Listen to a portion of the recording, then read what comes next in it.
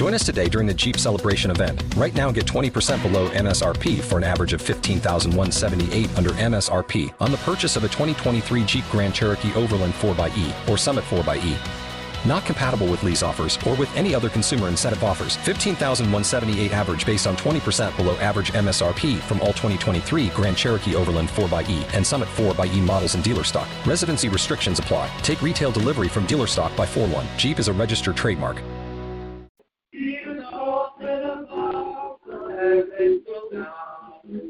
Oh God, let thy glory be above all the earth.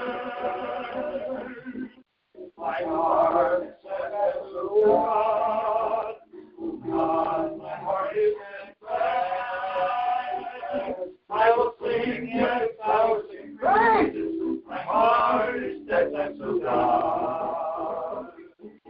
Awake my glory, awake our fire, awake my glory, awake our fire. I will awake the dawn. I will give thanks unto thee, O Lord, among the peoples.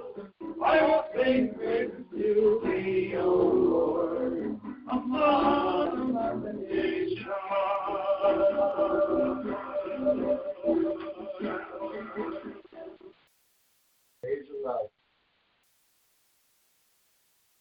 It is good to give thanks to the Lord, and to sing praises to thy name, Most High. To declare thy loving kindness in the morning, and thy faithfulness by night. With the 10-string flute and with the harp, with resounding music upon the lyre. Have to buy us one of those lyres. For thou, Lord, hast pleased at thy what thou hast done. I will sing for joy at the works of thy hands. Thanks,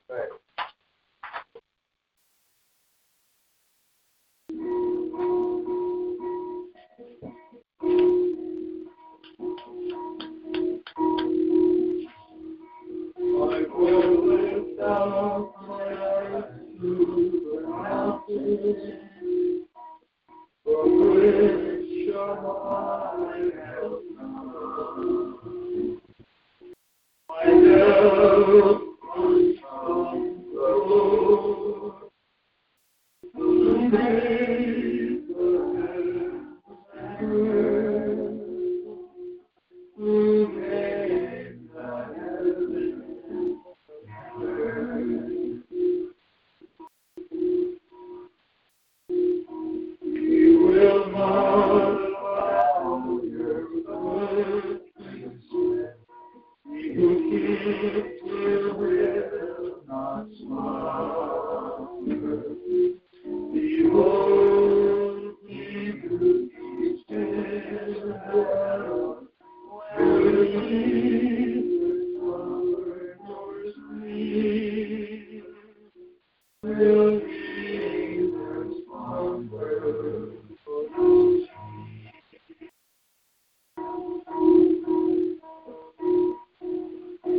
The Lord is your keeper. The Lord is your shade on your right hand. The sun shall not smite you by day, nor the moon.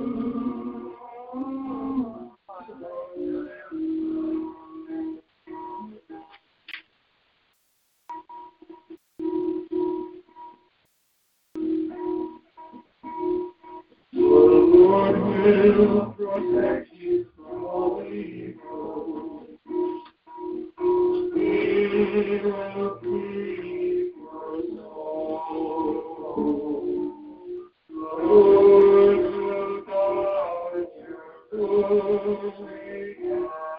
going out and your coming in.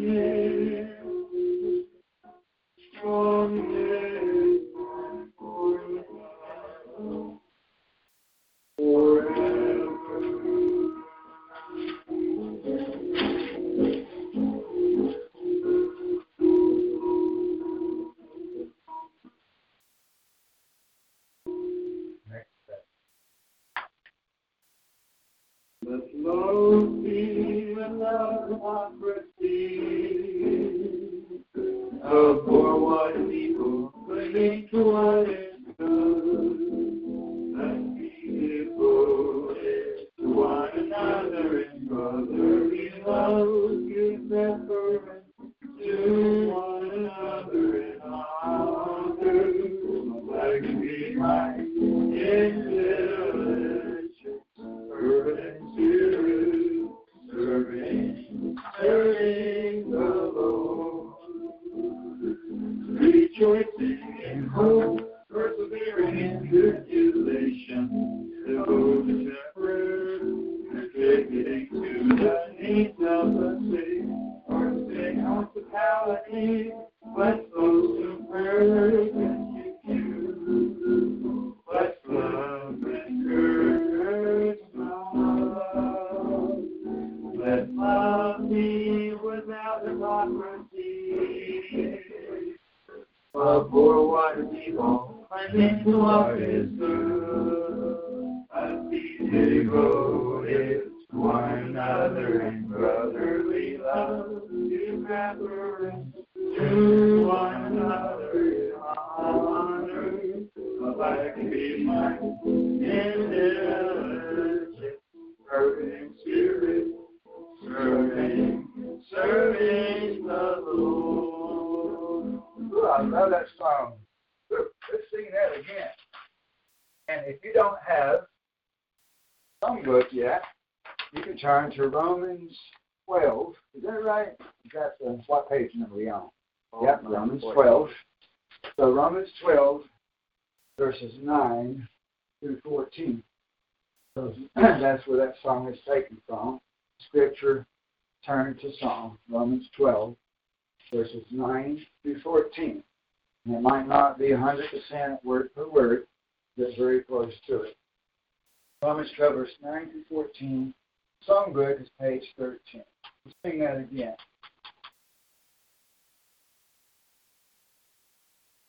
Love be without hypocrisy. A poor white people clinging to what is good. And be devoted to one another in brotherly love. Give preference to one another in honor. Lag behind in diligence, fervent spirit, serving the Lord. Rejoicing in hope, persevering in tribulation, devoted to prayer, contributing to the needs of the saints, practicing hospitality, bless those who persecute you. Bless them and curse not. Let love be without hypocrisy. A poor white people clinging to what is good, and be devoted to one another in brotherly love. Give reverence to one another in honor. Lag behind in diligence, fervent spirit, serving the Lord. Praise the Lord. Praise Jesus. Okie dokie. Let's get ready for prayer.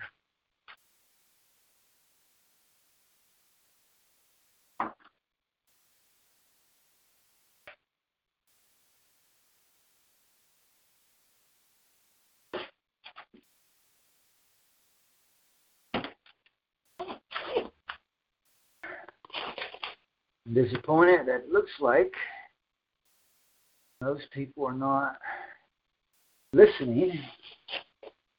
We've only got one person between the radio station and talk show, two different ways that people can listen.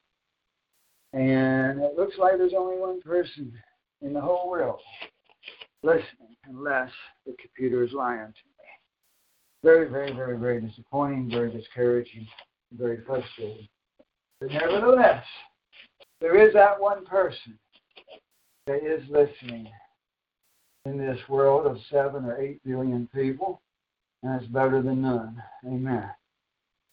At least there is somebody on this earth that wants to serve the Lord.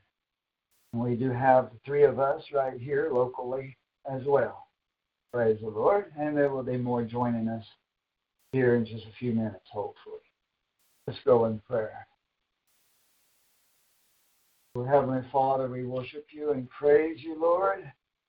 Thank you, Father, that we can know you, each one of us individually.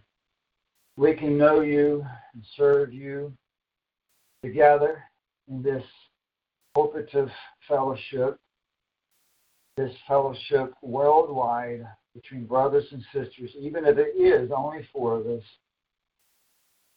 that we can gather together with like mind, in one spirit, in one accord, serve you in the truth according to your will.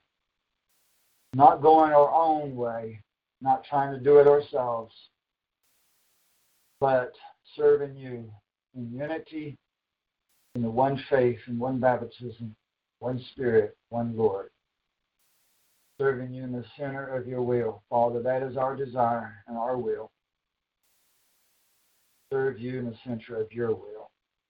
We pray, Lord, that more people will choose to do that.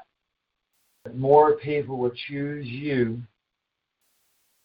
right back. People will choose to leave Babylon, serve you in the total, uncompromised, unwatered down truth. Serve you in the fullness of your spirit and fullness of your will, rather than in legalism and rather than in tradition and false doctrine, rather than in self-righteousness. Serve you in your spirit, your word, and your truth. We pray, Lord, that if we are wrong about anything in our lives, in our beliefs, that you would correct us and show us the truth, no matter how difficult it may be for us to accept it. That you would correct us and show us where we are wrong. Help us, Lord. Please realign us to the center of your will and to your truth. Pray for your special help today in learning more truth and in coming more into the center of your will. Each one of us individually, but also as a congregation.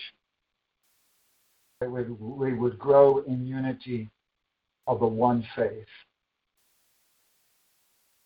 Pray for those that are lagging behind, that they would get energized, encouraged, provoked to good works, and become strong in you in every way. That we would become, all of us, in unity, in faith, in faithfulness, in trusting you and believing you, and working for you. Distributing your word to all of the world, and especially to those that we can reach in our personal lives and local communities.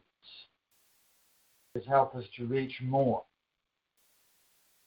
Help us to have that zeal, that passion to reach the lost, your holy word of salvation.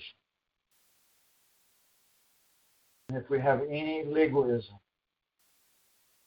that is not acceptable to you, please correct us in that.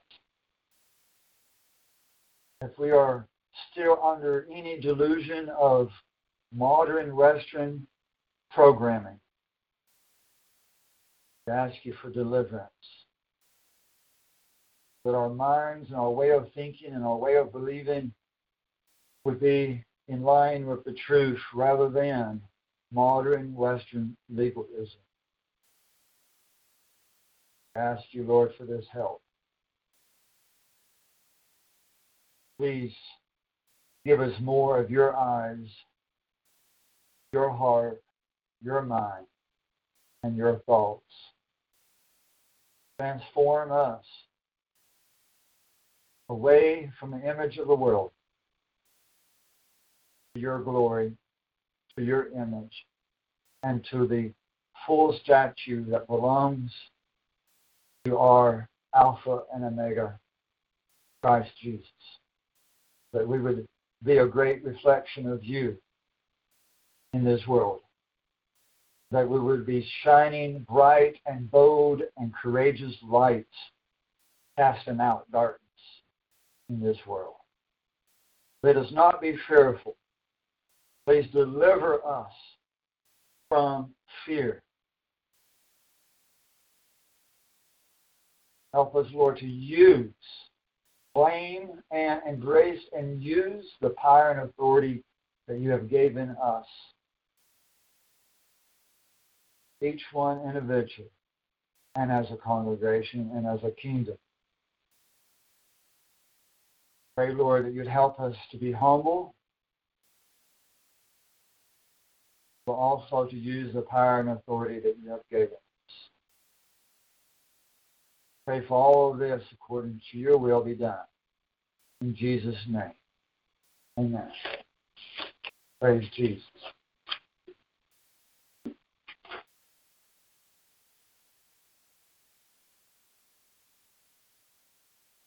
Okay. Just copy right there. Today, for people here locally, I've got the sermon notes already typed out for you. I am getting ahead of myself. Yeah. There you go. That should make it easier on you. Sermon notes.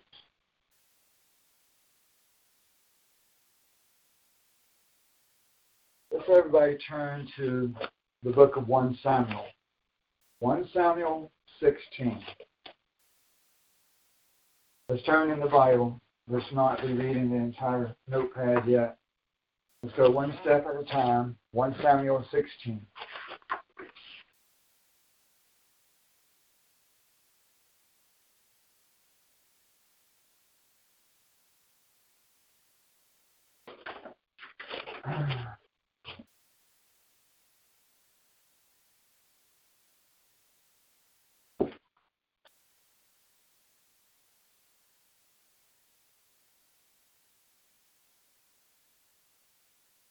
Greetings, Brother AJ.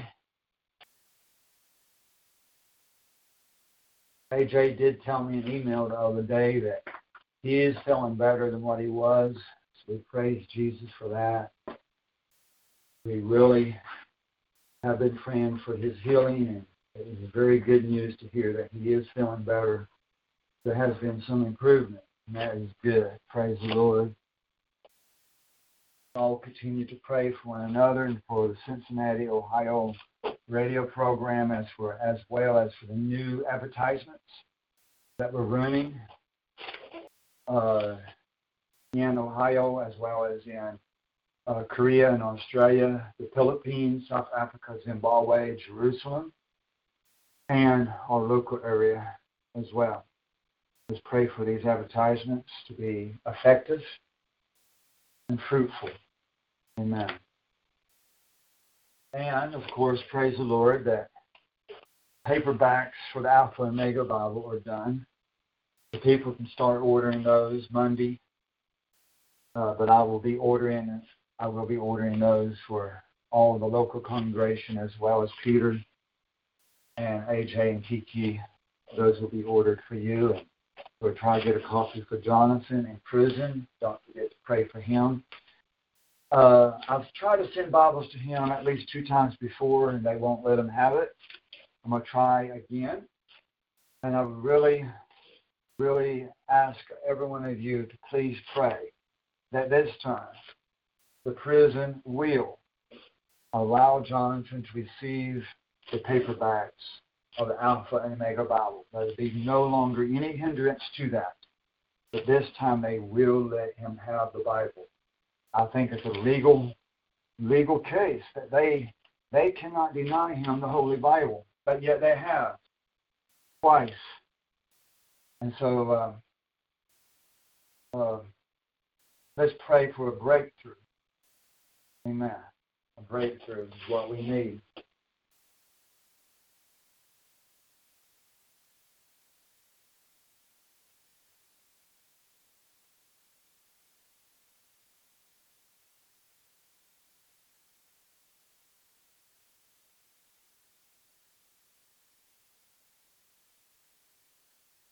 Topic today, the name of the sermon is, The Lowly Will Be Exalted, and the exalted will be brought low. I'll say that again. The lowly, or the low, will be exalted or be made high. The low will be made high would be another way of saying that. And the exalted, or the high, will be brought low. Amen. Vice versa. The high will be brought down, and the low will be brought up. What do I mean by that? That's in the Bible, several places. And we're going to start in 1 Samuel 16.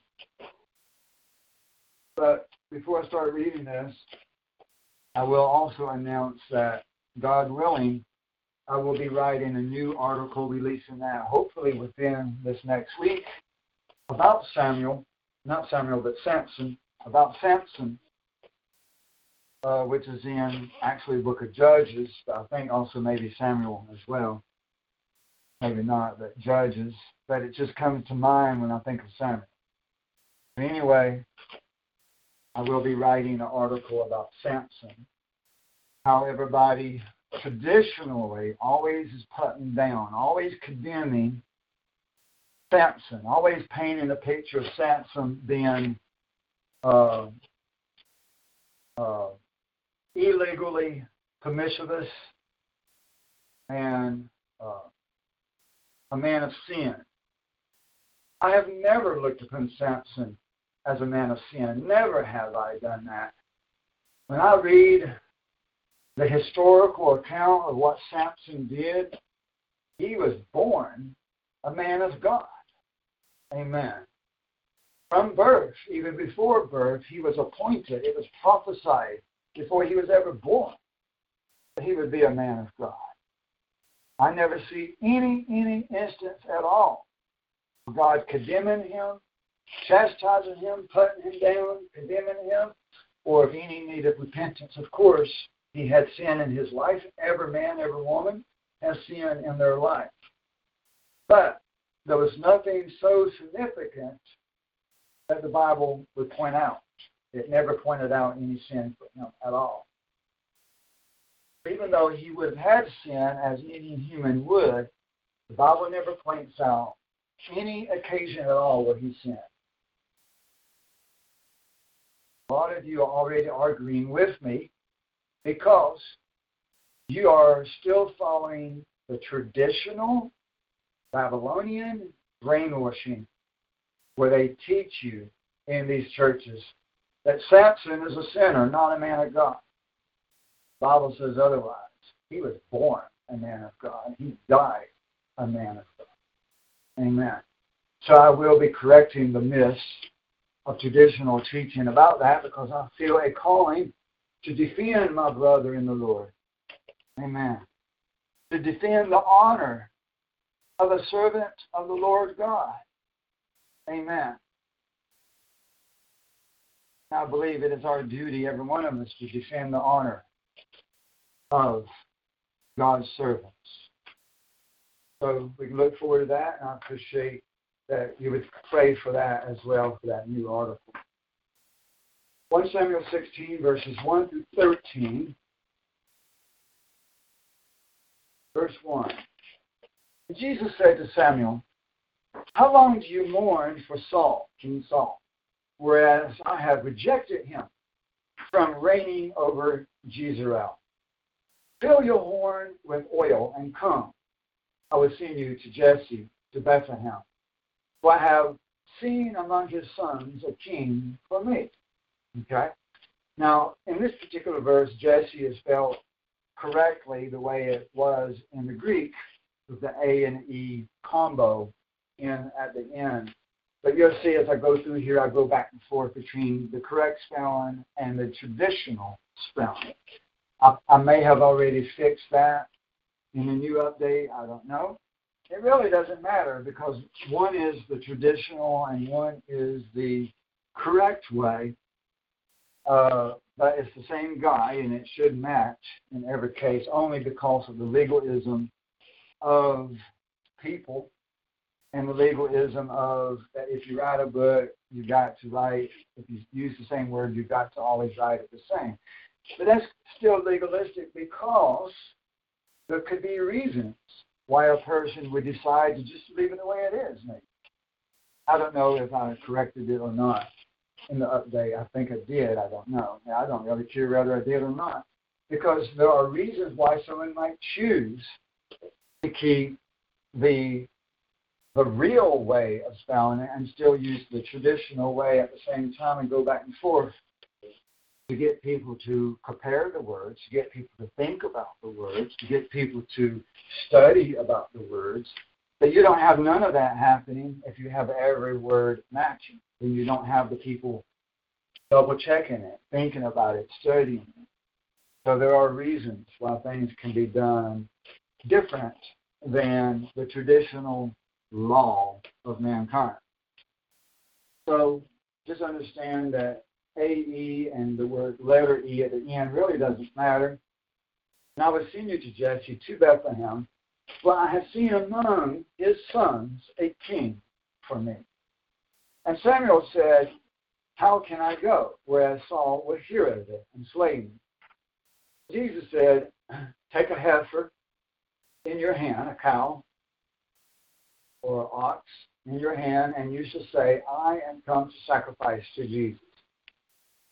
And you shall call Jesse to the sacrifice, and I will make known to him what you shall do, and you shall anoint him whom I shall mention to you. Samuel did all that Jesus told him, and he came to Bethlehem. And the elders of the city were amazed at seeing him and said, do you come peaceably, you seer? And that is the correct translation there. No need for correcting that, but it can be translated as prophet, and there's no difference. It did say seer, it did not say prophet. There's no difference between the two. It's just one is a more modern word and one is a more ancient word. And he said, peacefully, I come peacefully. Because they were surely afraid maybe the prophet of the Lord had come to bring damnation, a warning, a chastisement. So they asked him, do you come peacefully or not? He said, peacefully. I am come to sacrifice to Jesus. Sanctify yourselves and rejoice with me this day. And he sanctified Jesse and his sons, and he called them to the sacrifice. And it came to pass when they came in, they saw Ella. Brittany can help me out with this, I'm sure. Brittany, how would you pronounce that? Eliab. Eliab. And said, surely Jesus is anointed is before him. But Jesus said to Samuel, look not on his appearance, nor on his stature, his how he was built, his height, so forth. So in other words, when he came into Jesse's house, there was some young men there. When they came in, they all came into that same room. And this one man, he saw this Eliab, that was a son, one of the sons of Jesse. Okay? And he saw Eliab and said, surely Jesus anointed is before him.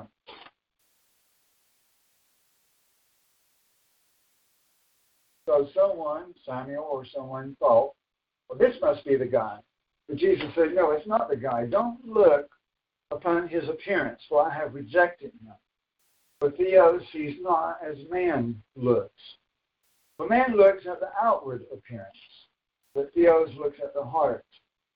Jesse called his other son, Amminadab, and he passed before Samuel. And he said, neither has Theos chosen this. Jesse calls Samuel, the next boy, to pass by, and he said, neither was Theos chosen this one. And Jesse calls his 7 sons. He actually had 8 sons, counting David. But he passed these 7 sons to pass before Samuel. Samuel said, Jesus has not chosen these. Samuel said to Jesse, have you no more sons? Jesse said, there is yet a little one. There's this little wimpy boy out in the field watching the sheep, basically. He tends the flock. And Samuel said to Jesse, send and fetch him, for he may not sit down until he comes. And he sent and fetched him. He brought forth David. And he was reddish, with beauty of eyes, and very good to behold. He was smaller than all the other sons of Jesse. Out of 8 boys, he was the smallest. But he was handsome. And Jesus said to Samuel, arise and anoint David, for he is good. And Samuel took the horn of oil and anointed him in the midst of his brothers. And the Spirit of Jesus came upon David from that day forward. And Samuel arose and departed to that location. Amen. Sermon today, the low will be made high and the high will be brought low. David at the time was low. When Samuel called Jesse to gather all his boys together, they didn't even call David. Come. That tells us something. That tells us that Jesse, his own dad, and his brothers did not have a very favorable, strong favor, did not have that much favor upon David.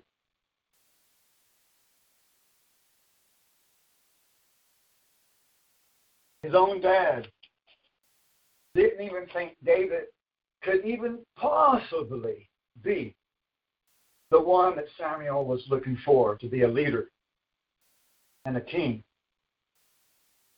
But he was, in the eyes of God, according to God's divine plan, it was the smallest boy. Amen. Now we don't know that for sure. He was the smallest boy, but we know that he was small in comparison to most of the other guys, and I do believe probably the smallest. They called him the little one. And he was out in the field.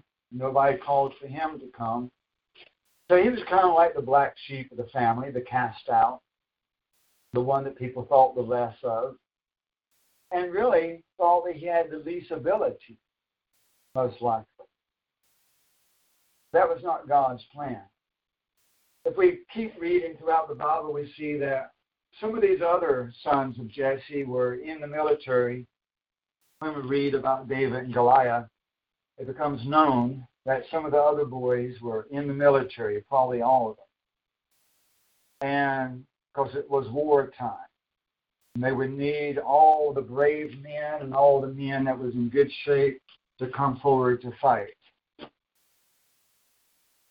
And yet, those more brave, no, not more brave, those more in shape guys maybe, or taller guys, they were in the military, but yet they were fearful of Goliath.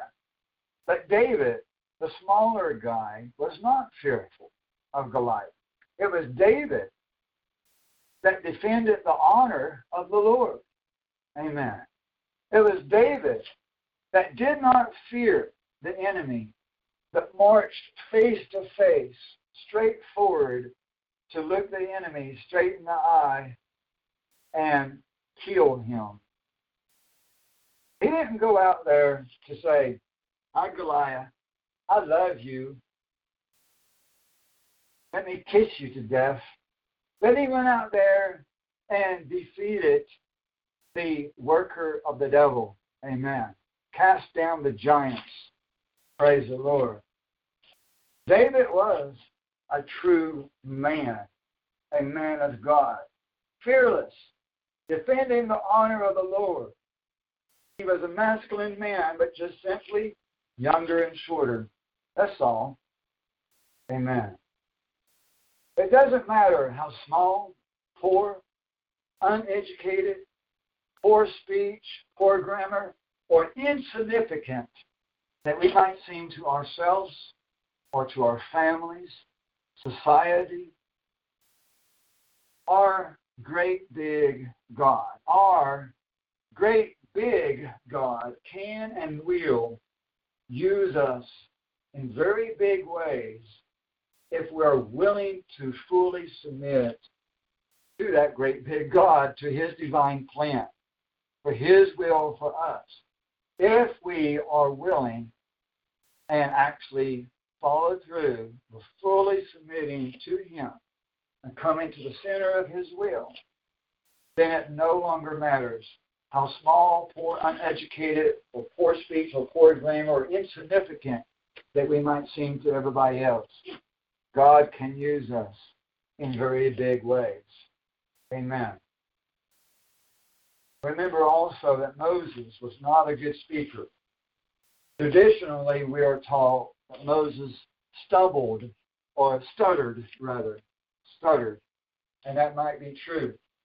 We know it's not very clear from Scripture, but he definitely was not an eloquent speaker. Moses, even though he had been raised as a prince in Egypt, even though he was rich and powerful and famous during his first 40 years in life, but he was not a good speaker. For one reason or another, however it was, he was not a very good speaker, Moses, and he needed his brother Aaron to help him speak, to speak for him, and to be his personal assistant because of his own personal weakness in his manner of speech. And also he felt that he needed an assistant, and he very much did need an assistant. So these are different examples of where God can use people despite us being poor or weak or little or insignificant to the world, or even poor education or poor speech or poor grammar. God can use us because God does not look upon us the way everybody else looks at us. Everybody else looks at us in a very carnal way, their own way of thinking, not with the eyes of God.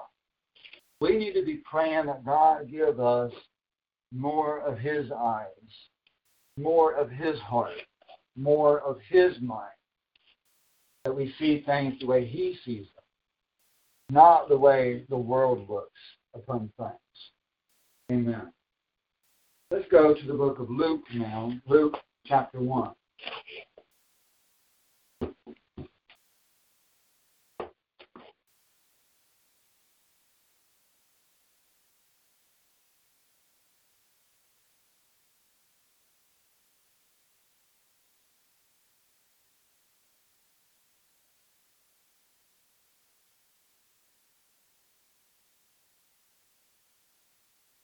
Luke 1, verse 46.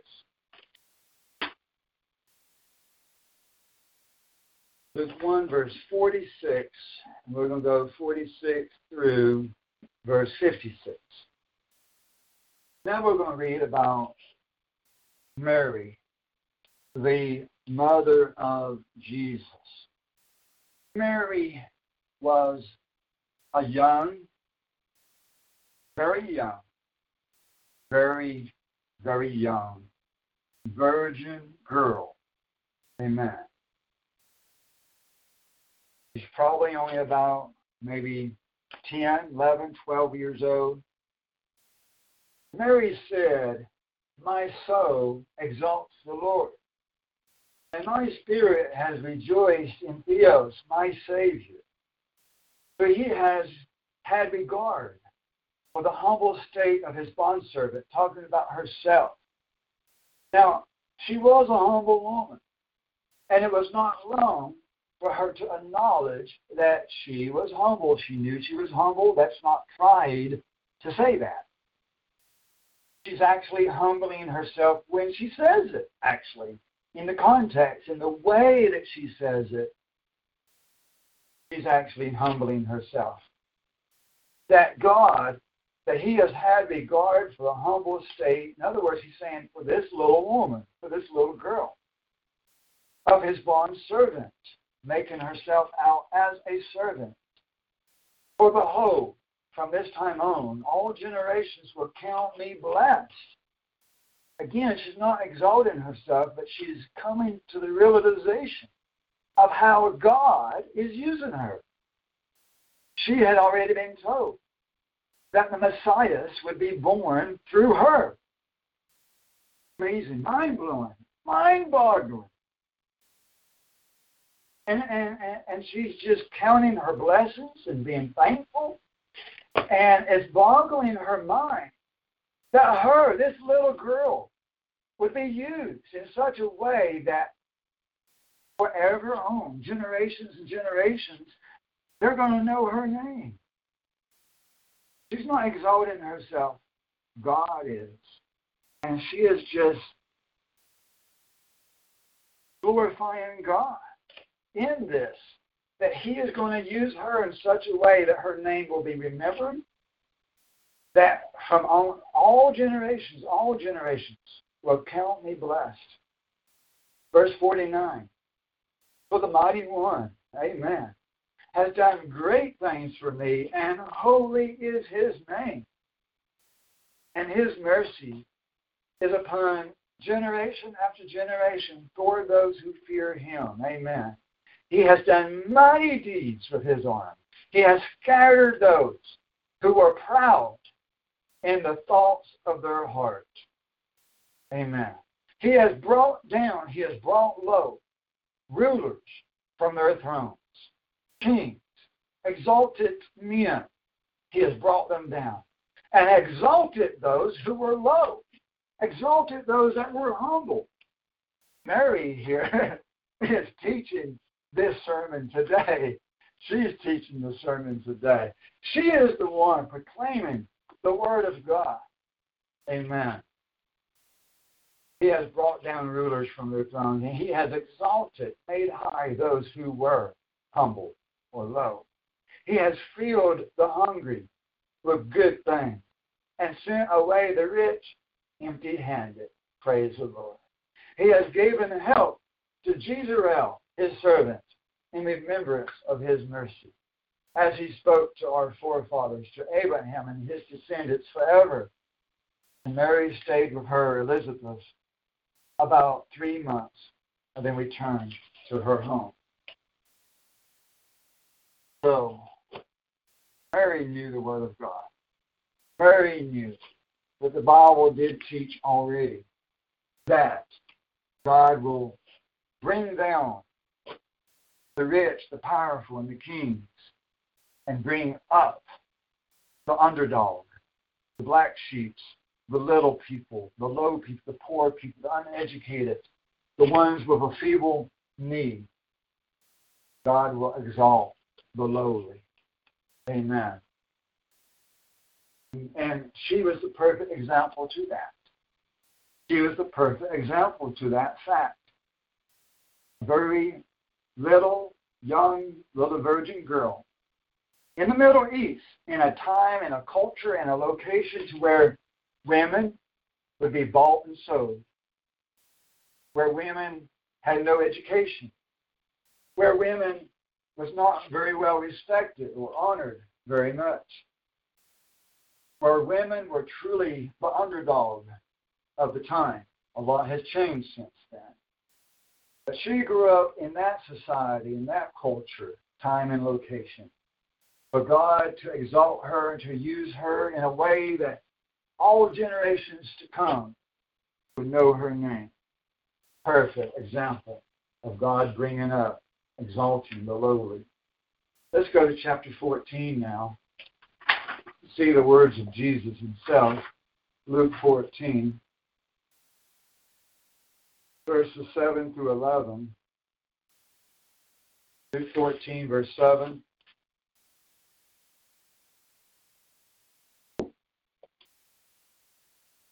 And he spoke a parable to the invited guests when he noticed how they had been picking out the places of honor at the table.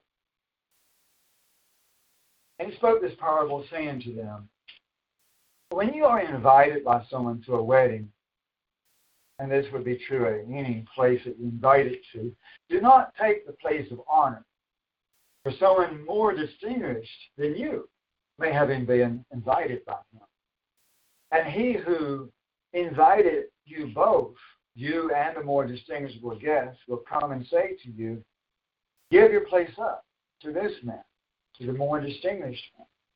And then in disgrace or shame or embarrassment, that you proceed to occupy the last place in the location. But when you are invited, go and recline at the eating table at the last place, or sit in the back row, so that when the one who has invited you comes, he may say to you, friend, move up higher. Come on up here. Come on up to the front. Then you will have honor in the sight of all who are at the table with you. For everyone who exalts himself will be humbled or brought low, and he who humbles himself will be exalted. Amen.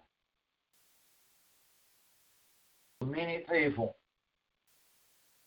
in many different ways, in jobs, careers, education, churches, society, clubs and organizations, many people try to exalt themselves and try to overthrow somebody else and try to take somebody else's place. But Jesus instructed us to take the back seat, to not exalt ourselves, but to be humble. Then God will exalt us. And if we are worthy, even the people that know us will notice our good works and will notice how that we are humble and how that we are servants and how that we are not trying to push others out. They will respect that and honor that, and they will promote us. Amen. They will promote us. If we are good servants, we will be promoted in church, in society, in families, and friends. You have to allow life and God and the leaders to choose and appoint you for your promotion, rather than you yourself trying to push your way up, stepping over people, rather than stepping on people as you climb the ladder. Big difference. Amen. Don't seek fame or power. Don't exalt self, but rather humble self. And Jesus will in time exalt you eventually. Now let's go to the book of prophets, Daniel 4.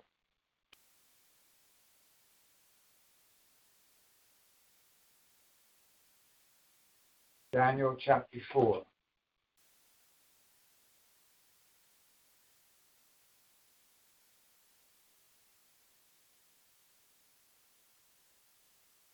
God willing, we'll read this entire chapter.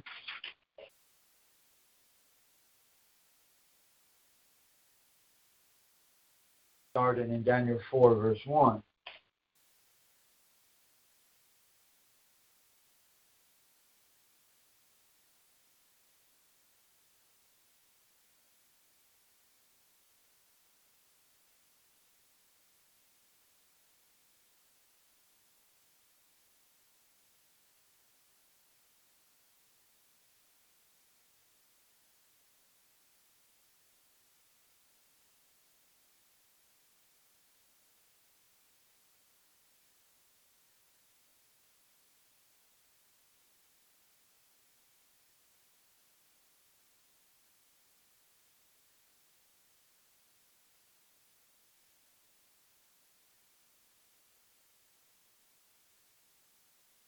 I'll be with you in a minute.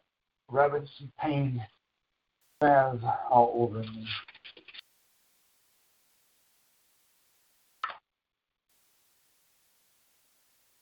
Brother AJ and Kiki I don't know if they sell this in Korea and Australia, but here in America, one of the best pain stuff that they sell in the store is called Biofreeze.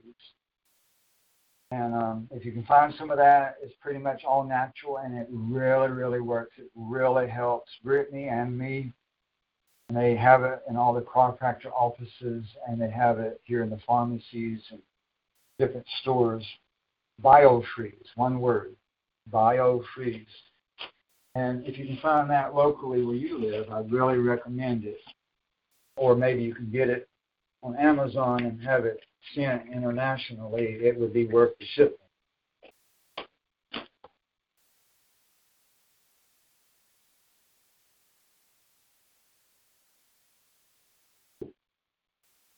Daniel 4, verse 1. I, Nebuchadnezzar, King Nebuchadnezzar of Babylon, this is his words. I, Nebuchadnezzar, was thriving in my house and prospering. I saw a vision or a dream, and it terrified me, and I was troubled on my bed, and the visions of my head troubled me. And I made a decree to bring in before me all the wise men of Babylon, that they might make known to me the interpretation of the dream. So the enchanters, the musicians, the smoothsayers, and the Chaldeans came in, and I told the dream before them, but they did not make known to me the interpretation thereof, until Daniel came, whose name that he called Belteshazzar, according to the name of my God, which he had actually many gods, but who was within him the Holy Breath. In Daniel was the Holy Breath, traditionally called the Holy Spirit of God, to whom I said. Now, I put God here rather than Theos, because this is not written in Greek, so it did not say Theos. Okay? It would have been written in Aramaic, in the Assyrian Aramaic language. And so it would have an Aramaic word for God, not Theos. And of Daniel I said, O Belteshazzar, chief of the enchanters, of whom I say that the holy breath of God is in you.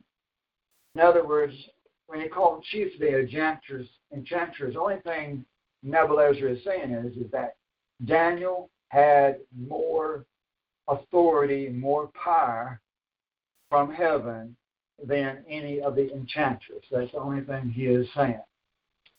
In whom the holy breath of God is in you, and no mystery is too hard for you. Hear the vision of my dream which I had, and tell me the interpretation of it. I had a vision upon my bed, and behold, a tree in the midst of the earth, and its height was great. The tree grew large and strong, and its height reached to the sky, and its extent to the extremity of the whole earth. Now, back then, they didn't know about America or the North American continent. So when it says the whole earth, he is imagining a much smaller earth. In his mind, and even in his dream, the whole earth would have been only all of the Middle East. Okay? And so you have this as a symbol of the Babylonian Empire of that day and that time, only throughout hundreds of miles in the Middle East, maybe thousands of miles, 2,000, 3,000 miles in the Middle East. Its leaves were fair, and its fruit abundant, and in it was meat for all, not meat as in animal meat, but the meat of nuts and fruit, whatever kind of fruit that was on this, and that is the correct word. In English, we would call the inside of a grape or the inside of a orange or anything, any kind of fruit, the meat of that fruit. And under it, the wild beasts of the field took shelter, and the birds of the sky lodged in the branches of it, and all flesh was fed of it or from it. I beheld in the night vision upon my bed, and behold, a watcher and a holy one came down from heaven and cried aloud, and thus he said. Now, what is a watcher and a holy one? I'm going to put in a parentheses, if I've not done that yet, I will put in a parentheses, and you can make a note for that for me, Robert, to put in verse 10. I've already got verse 13 that I need to do this, but I didn't write down in verse 10. So I need that. To put in parentheses the word angel after the word watcher. Now, the word watcher is a correct translation, but I need to explain what it's talking about. The angels do watch us. And the Bible says that the angels are watching us and that they are very curious about us and what we're doing in our interaction with God and so forth. And they are watching us and observing us. The Bible teaches this. And that's what Nebuchadnezzar is talking about here. And even the Holy One, I believe also as an angel, come down from heaven and cried aloud. And thus he said, cut down the tree and pluck off its branches and shake off its leaves and scatter its fruit.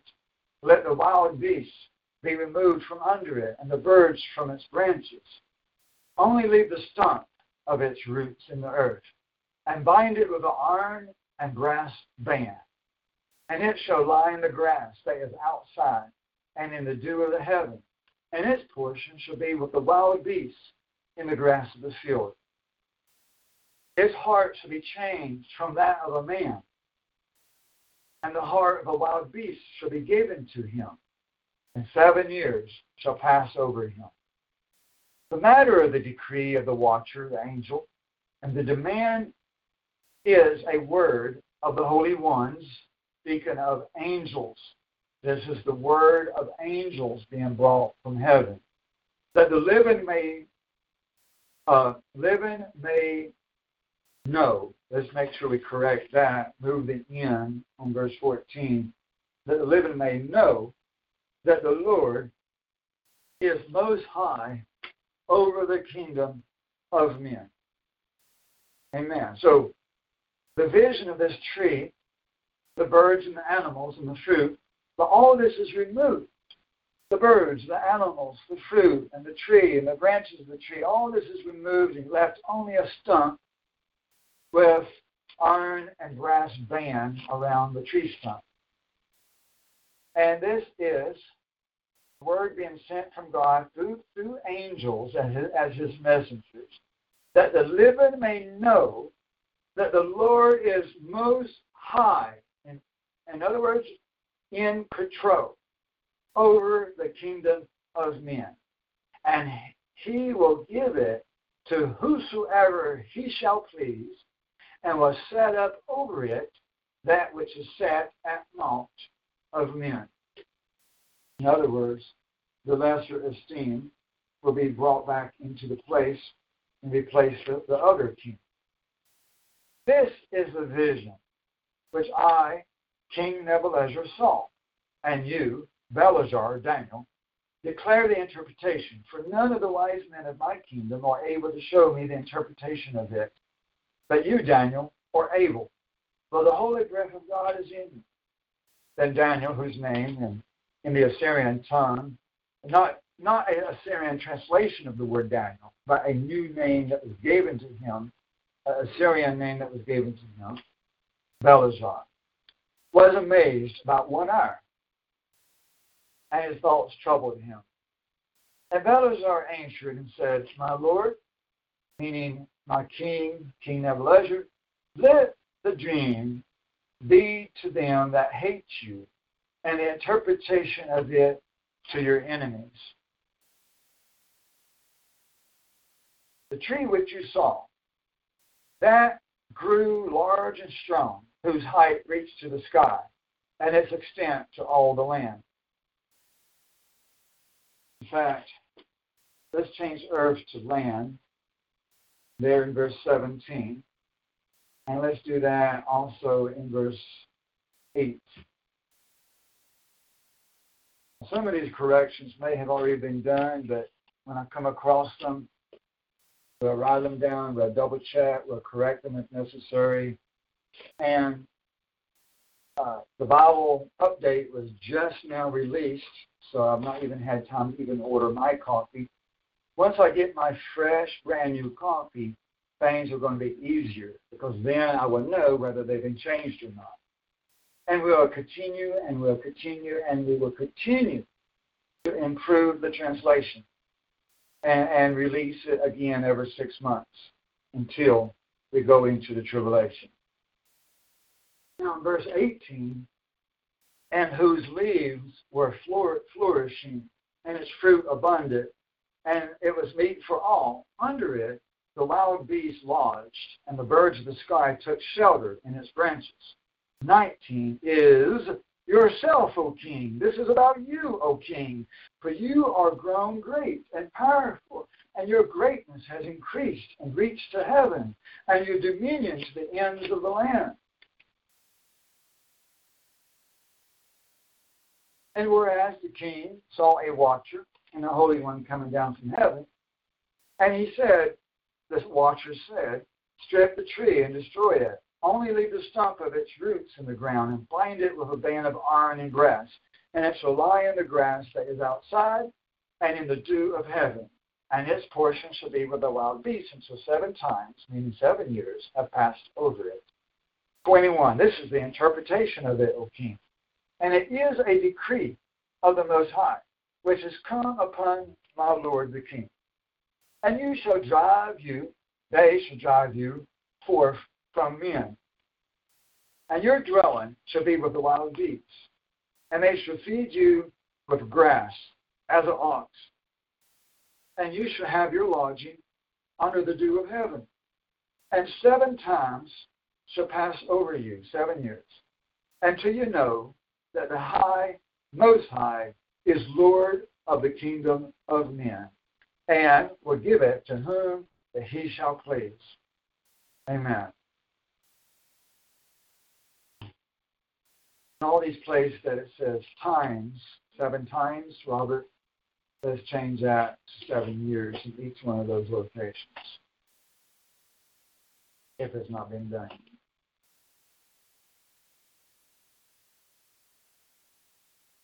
Verse 23, and whereas they said, leave the stumps of the roots of the tree, your kingdom abides, sure to you from the time that you shall know the power of the heavens. Therefore, O king, let my counsel please you, and atone for your sins by alms, and your iniquities by compassion on the poor. It may be that God will be long-suffering to your trespasses.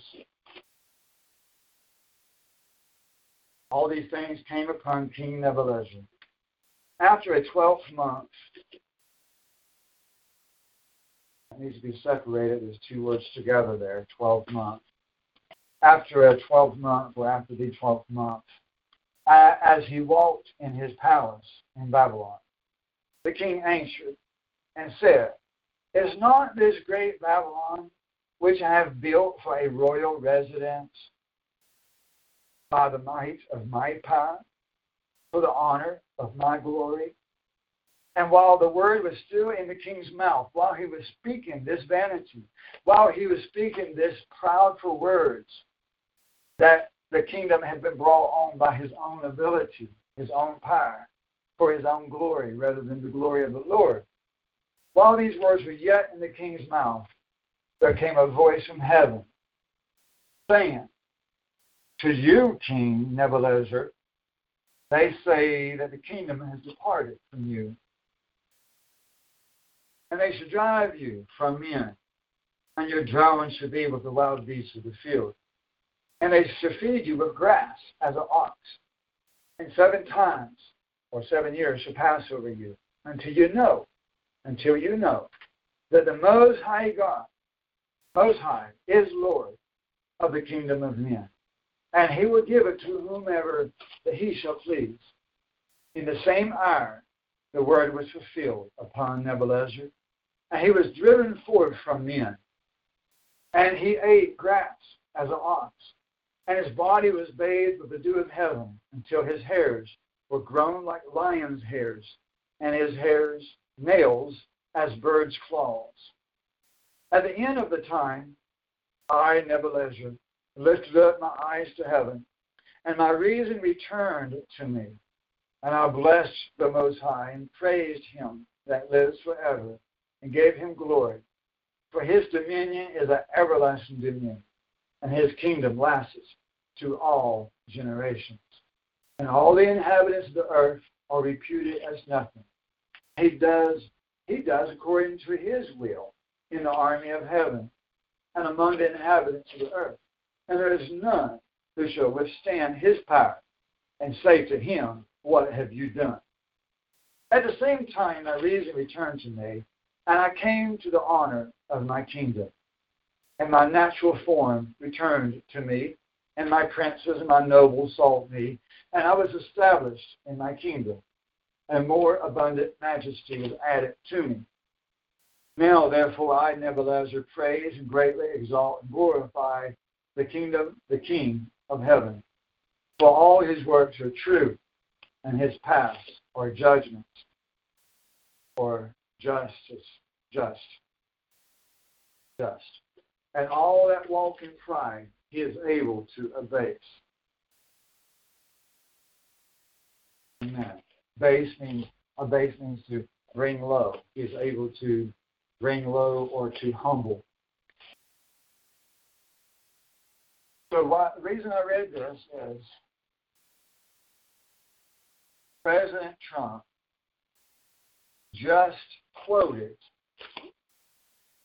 I believe a radio host or whoever he was, quoted somebody saying that Trump is like the King of Israel and like the second coming of God. Now, even though the words were not precisely Trump is God, it's close enough.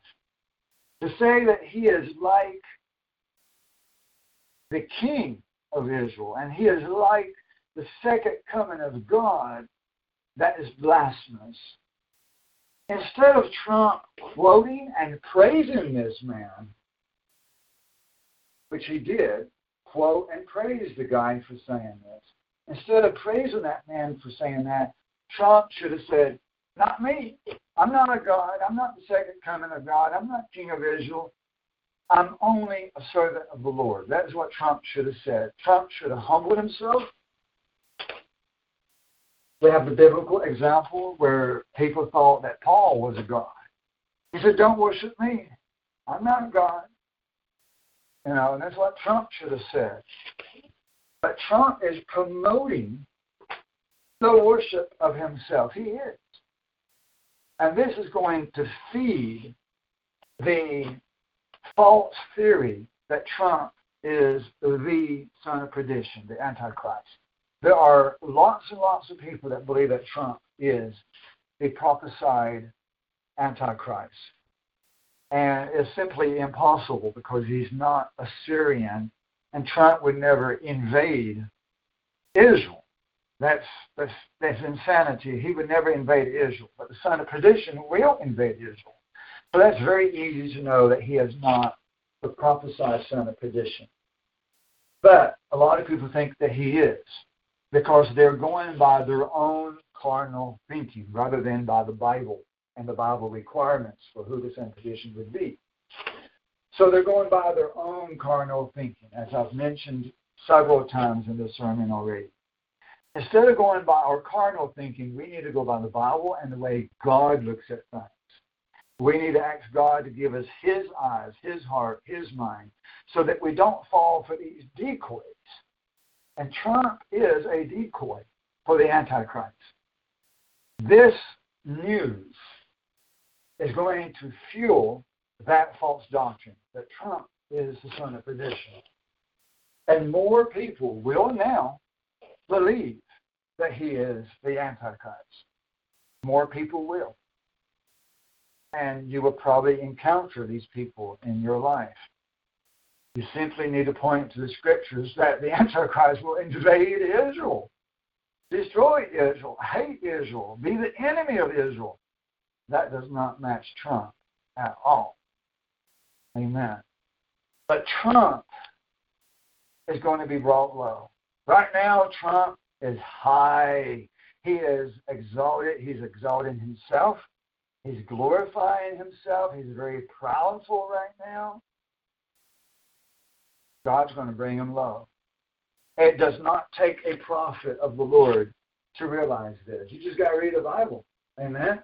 You don't have to be a prophet of the Lord to know that a man that is exalting himself, that is so high and powerful right now, he's going to be brought low. That's the law of gravity of how God works. Amen. Trump will be brought down. And I don't know 100% for sure exactly how it's all going to play out, but I can guarantee you one thing. He's going to be brought down to his knees and humbled in the name of the Lord because of his own vanity. He has reached a level of vanity that is similar to the vanity of Lucifer or devil, Satan. Evil be his name. And the level of vanity of Assad, who's exalting himself and will be exalting himself more. Trump has reached that level of vanity. And no matter how much you support him, and I do support Trump. I love Trump. He's doing a lot of great things. But no matter how much we agree or support him, when somebody does something that serious, that sinful, they got to be called out. They got to be called out. Especially as a pastor, as a leader, I must call him out, especially me. I must call out Trump. He will be brought low, according to what the Holy Bible says. Amen. And we see that Nebuchadnezzar was brought into authority by God. That's very clear in Scripture. Just as Trump was chosen by God, so was King Nebuchadnezzar chosen by God. God exalted Nebuchadnezzar's kingdom. Think about that. Nebuchadnezzar had false gods. He was a pagan. He was a Babylonian, Assyrian, evil man.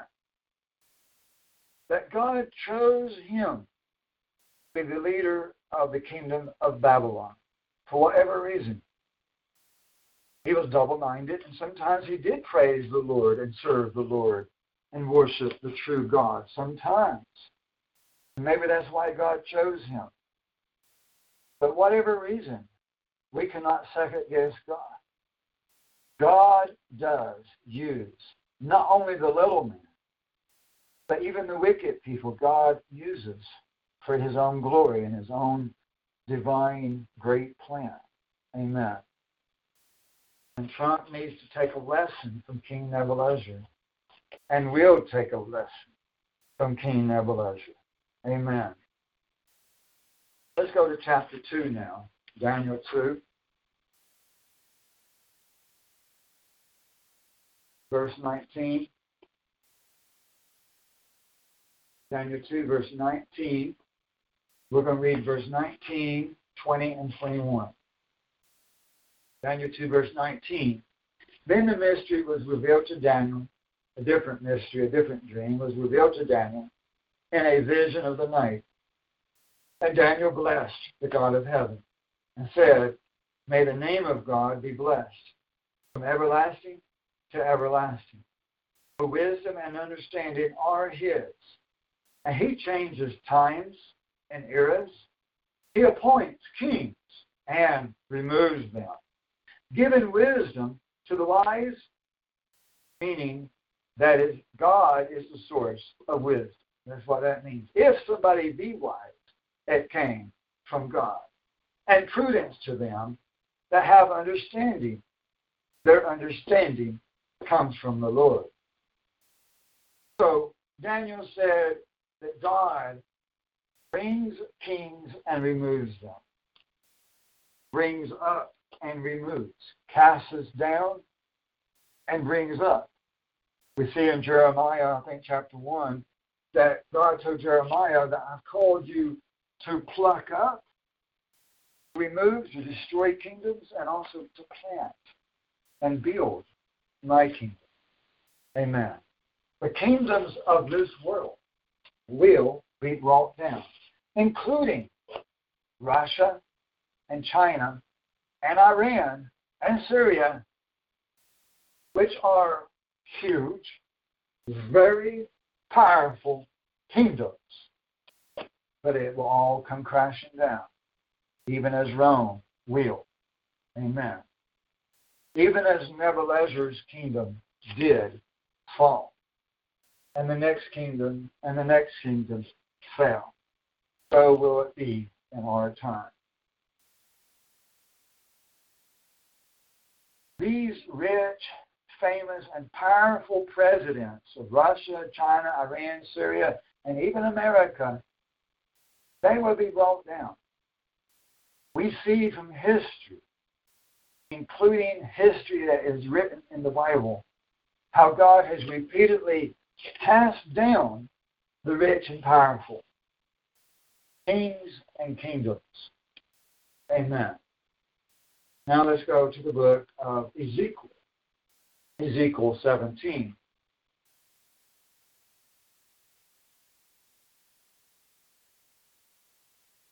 Verse 22. Ezekiel 17, verse 22. We're going to read 3 verses here.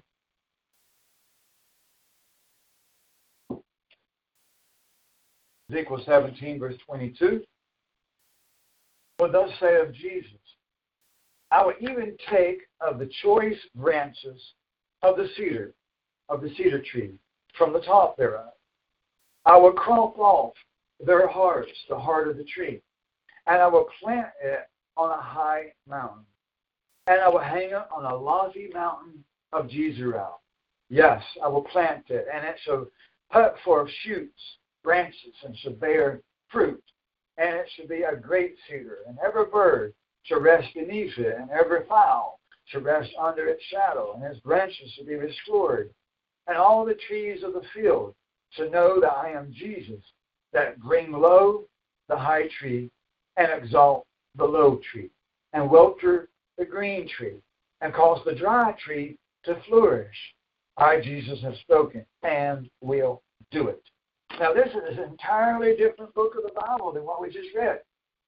It's an entirely different situation. But he's using the same analogy. The same symbolism. Is wonderful. It's powerful. It's great. It's a confirmation of his word, because I didn't plan it that way. I wasn't looking for trees and birds and animals and beasts. I was looking about God exalting and bringing down and casting down and bringing up.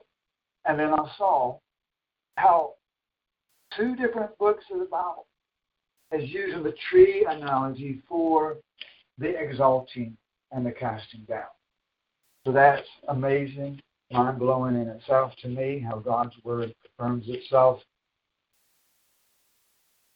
And it's definitely teaching, these verses are teaching, that God will remove kings and kingdoms and will bring down the rich and the powerful, and will bring down the kingdoms of this world, and the presidents and the kings and the nations and the cities of this world. God is going to bring down.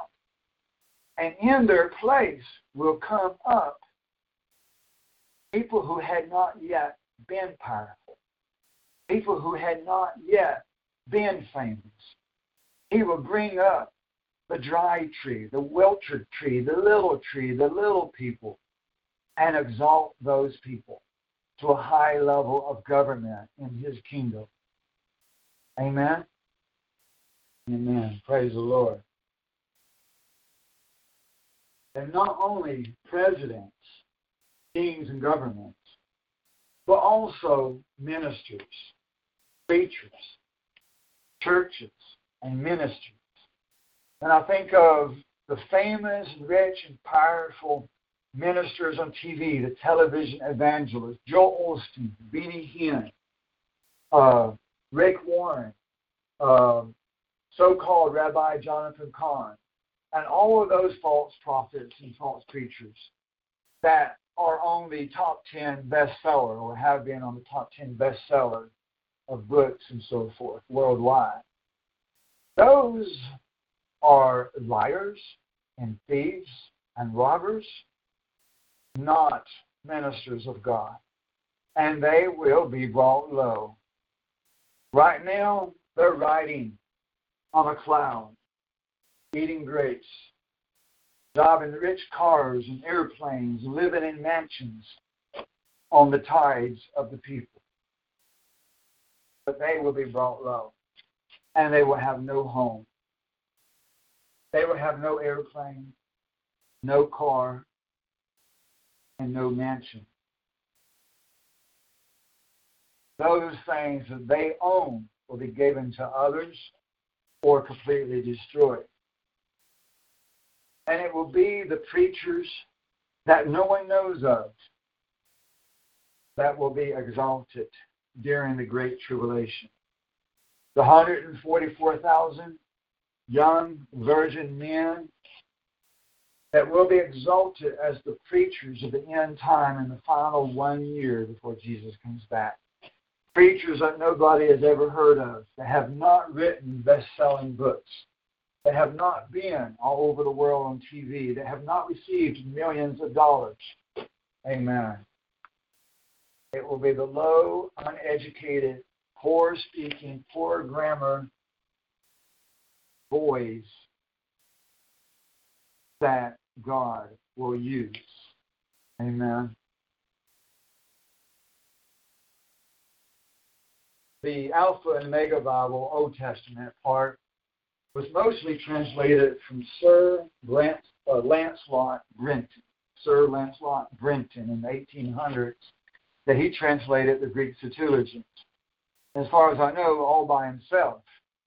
The King James Version supposedly was translated by lots and lots of different people on a translation team with lots of help and lots of education. And of course, Brenton was very highly educated. But he did this major task of translating the Old Testament by himself. And I believe that if he had not been called for that, and if he had not done that, nobody today would know his name. A lot of people don't know his name today because they don't know anything about Bible history. But at the same time, a lot of people do know the name of Brenton and do know about the translation of the Greek Septuagint that he did. And a lot of people do know. He actually is, in one way, very well known for his translation. One of the most easily found translations of the Old Testament of the Greek Septuagint, and one of the more respected ones. And if he hadn't done that translation, nobody would know his name, nobody would remember him. But I believe that he was called for that day and that time for that measurement of the translation as a foundation for the Alpha and Omega Bible. God used him, a man who, regardless of any Babylonian doctrines that he may have held, and regardless to the fact that nobody would know him today if it hadn't been for that one work of his, of that major translation, God used the lowly to do that work. He may have been rich, powerful, famous. I have no degree of knowledge about that, but he would not be known today if God had not used him. So in my mind, it is still a guy of lowliness being exalted by God. And who would even know even the name of the Apostle Paul if he had never gotten saved? Think about that. The Apostle Paul, everybody knows that name, but only because he got saved and was used by God. If he had not obeyed the Lord, his name would have been forgotten in history. And while he was still lost, he was a murderer. He was the enemy of the Lord. He was the enemy of the church.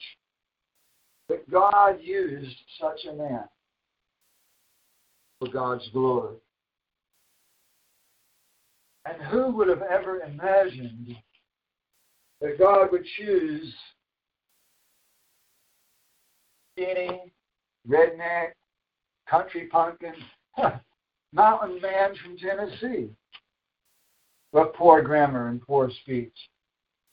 Who would have imagined that God would have chosen Pastor Tim for the translation of the Alpha and Omega Bible, the restoration of the original scriptures? It's mind-boggling. God could have very easily chosen somebody with more money, more ability, higher education, better speech skills, more power, more fame. He could have used Rick Warren or Joel Osteen or somebody with lots of money and power and authority and fame that could make the Alpha and Omega Bible on the top 10. But that wasn't God's desire. And that wasn't God's plan. This shows the mercy and the greatness of God, that he would choose the underdog, the outcast, those that the world would despise. Many people actually don't accept the ministry for the very fact that we're not very well funded and that we go contrary to the traditions of mankind. But I say that these evidences of our smallness is evidence that we're used by God. Amen. God chooses to use the lowly.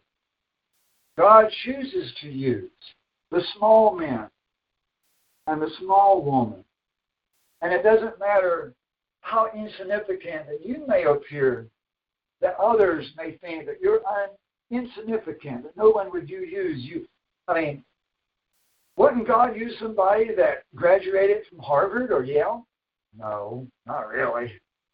A lot of people think that God would use somebody from Harvard or Yale, and I'm like, no, he wouldn't use, not like that, not for the Alpha and Omega Bible.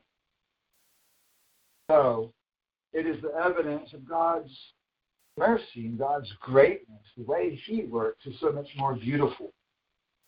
Amen. Those that others would cast out and not accept, those are the ones that God uses. So do not limit yourself in how God can use you.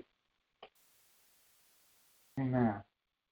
Do not limit yourself in how God could use you if you are a person of great faith, then God can use you. You have to be a person of great obedience and great surrender.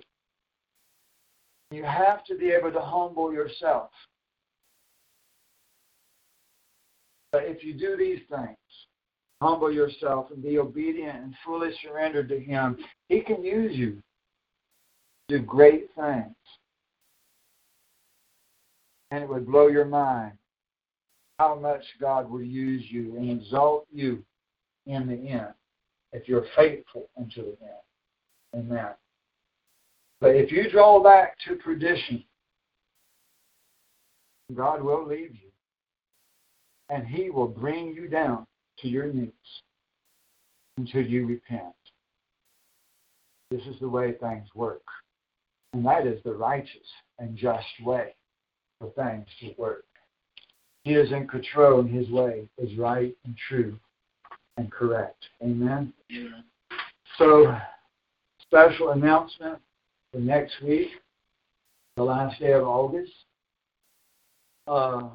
Special music being provided by Brother Robert on the harmonica. And then the week after that, special music by my wife Brittany on the keyboard. Next 2 weeks, We'll have some special music included with our normal music, probably one song, one or two songs, however they're led to do. At least one song next week by Robert, playing on the harmonica, that is, and then Brittany the week after that. And the Feast of Tabernacles is coming up very, very, very quickly. And so is Purim coming up quickly. Only 6 months away now, I think. And time will now click down to 5 months and 3 months and 1 month. It's going to go quicker than what you think. And things are going to continue to increase in the world events. And I do believe that it is a huge possibility that we're going to see the strong delusion on this next Purim, March 8th, March 9th of next year. I'm not saying 100% for sure. I'm not saying thus saith the Lord. But I believe personally that it is a huge possibility that we could finally see the fulfillment of the strong delusion.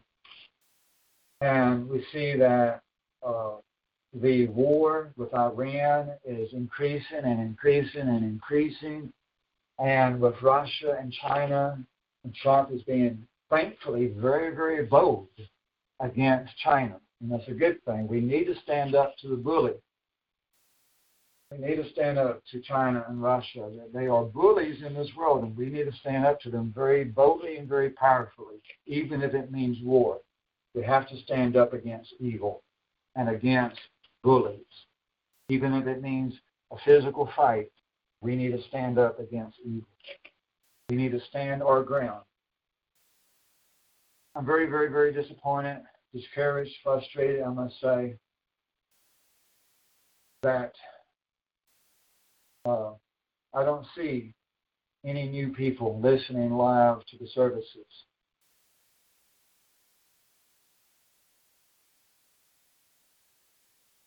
But God is still God. And those that will serve Him, they don't have to be begged. Come and listen. Amen? And those that would rather drink poison and drink bleach, let them kill themselves. They're not worthy. Amen? If you rather drink bleach rather than to drink from the fountain of life, you've made your decision already.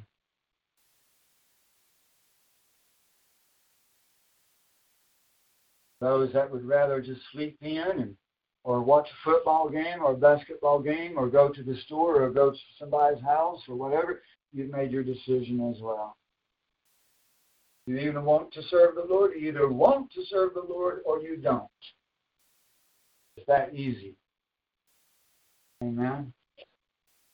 In Argentina, you're in the same time zone or very close to it as we are. There's no excuses why you can't listen live. People need rebuke and people need correction because time is short.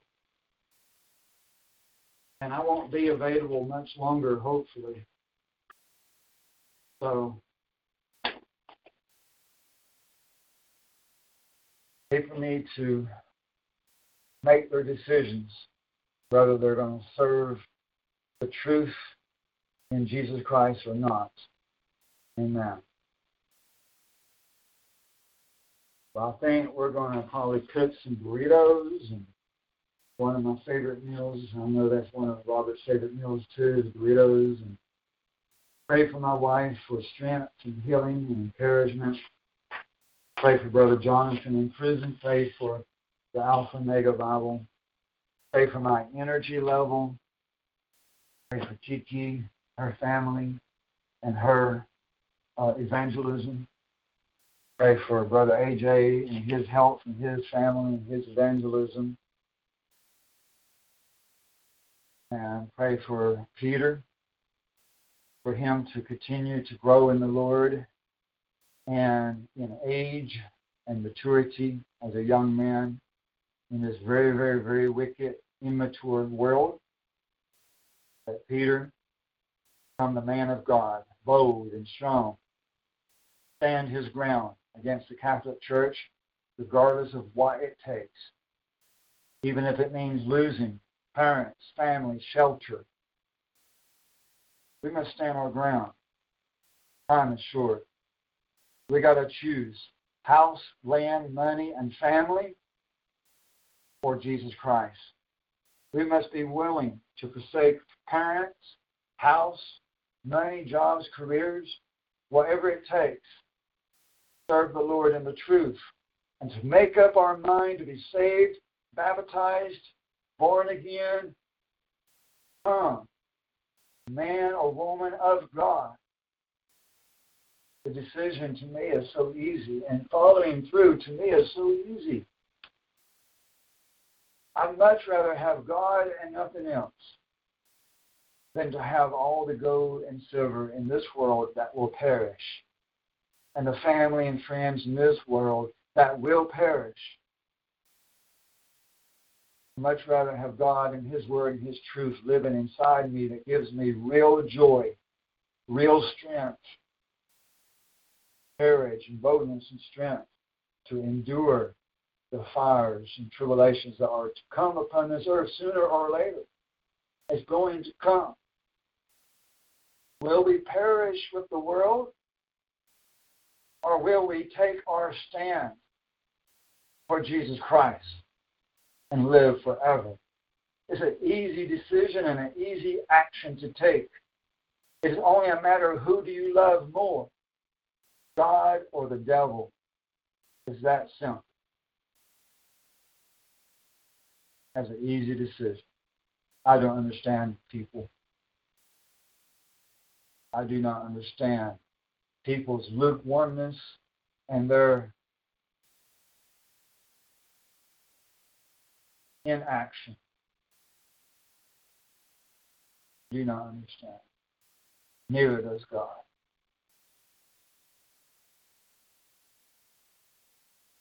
Read the Bible. I can't say it enough. Read the Bible, read the Bible, read the Bible, so that you will be delivered of the brainwashing of Babylon, the worldly thinking, the carnal thinking, the false thinking, the legalism and the false doctrines and the fairy tales. Read the Bible, and you will be delivered, and you will gain a love for the Lord like never before by just reading His Word. Amen. I found out today that November 4th, which is coming up a few months from now, November 4th is the historical date when the Pilgrims in Massachusetts, back in the 1600s or 1500s, who were Sabbath keeping, who had already outlawed or did outlaw Christmas and Easter, that on the day of November 4th, they declared that if any person was to say that the Bible is not the Word of God, that they would suffer the death penalty. They would be put to death. But simply saying that the Bible is not real, not true, is not the Word of God. Death penalty. That should still be the law of America today. It should be the law of America today. It should be the law of every nation, of every city, of every town, of every pastor, of every governor, of every king, of every president. It should be the law, and it is the law of God. It is. Read the Bible. Read the Bible. And ask God to give you His eyes, His mind, His way of thinking, His way of looking at things, rather than your watered down, traditional way of thinking, of coexist, getting along, always being at peace with everybody. That kind of thinking of getting along, coexisting with everybody is the reason the world is in such horrible wickedness that we have today, allowing the homosexuals to live, allowing the Muslims to live, allowing the heathen, pagan, demon worshippers to live. That is why the world has been conquered by the devil, because God's people will not stand up and be bold. They're weak. They are not the army of the Lord. And I do not see an army of the Lord even being formed.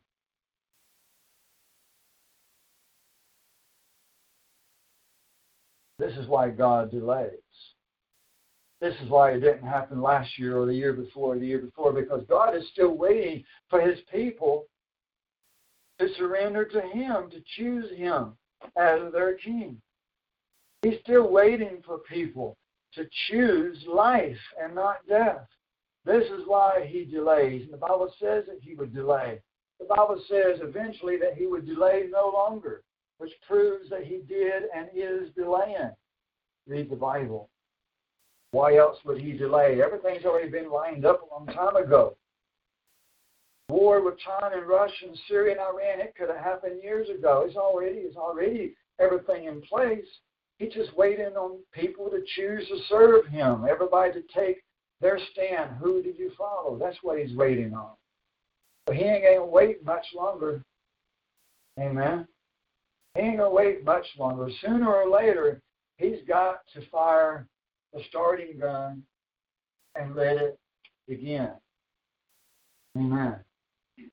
I'm going to be on that starting line, eager and waiting. That's why I am every week, watching the computer, waiting for everybody to line up and come together and gather together in unity, as the Bible commands us to do. And nobody hardly shows up, just one or two there. It's not just me, it's God. I'm speaking His heart right now. Amen. I'm speaking His heart. I want all of you to start getting a heavy heart for the lost people. Why they're not choosing God. And if they continue to not choose God, then may God damn those people. May God bring them down to their knees. May they be cursed to ashes. May they be burnt, killed, murdered, raped, robbed. May they suffer all the curses of heaven and earth until they are brought down to their knees. This is Bible. Read the Bible. That's not Pastor Tim. That's Bible. That's Scripture. Why don't you choose to read it and let the Bible change your heart, your way of thinking, your mind, your eyes, your heart. Let the Bible change it to His Word, to His eyes, to His way of thinking, which is not an American way of thinking. It's a Middle Eastern way of thinking.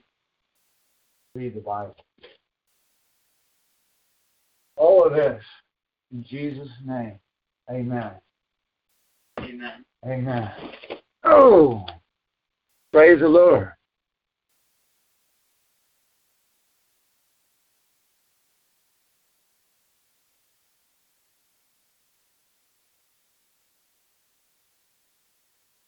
You've worked hard for what you have. Your money, your assets, your 401k, and home. Isn't it all worth protecting? Nearly 1 in 4 consumers have been a victim of identity theft.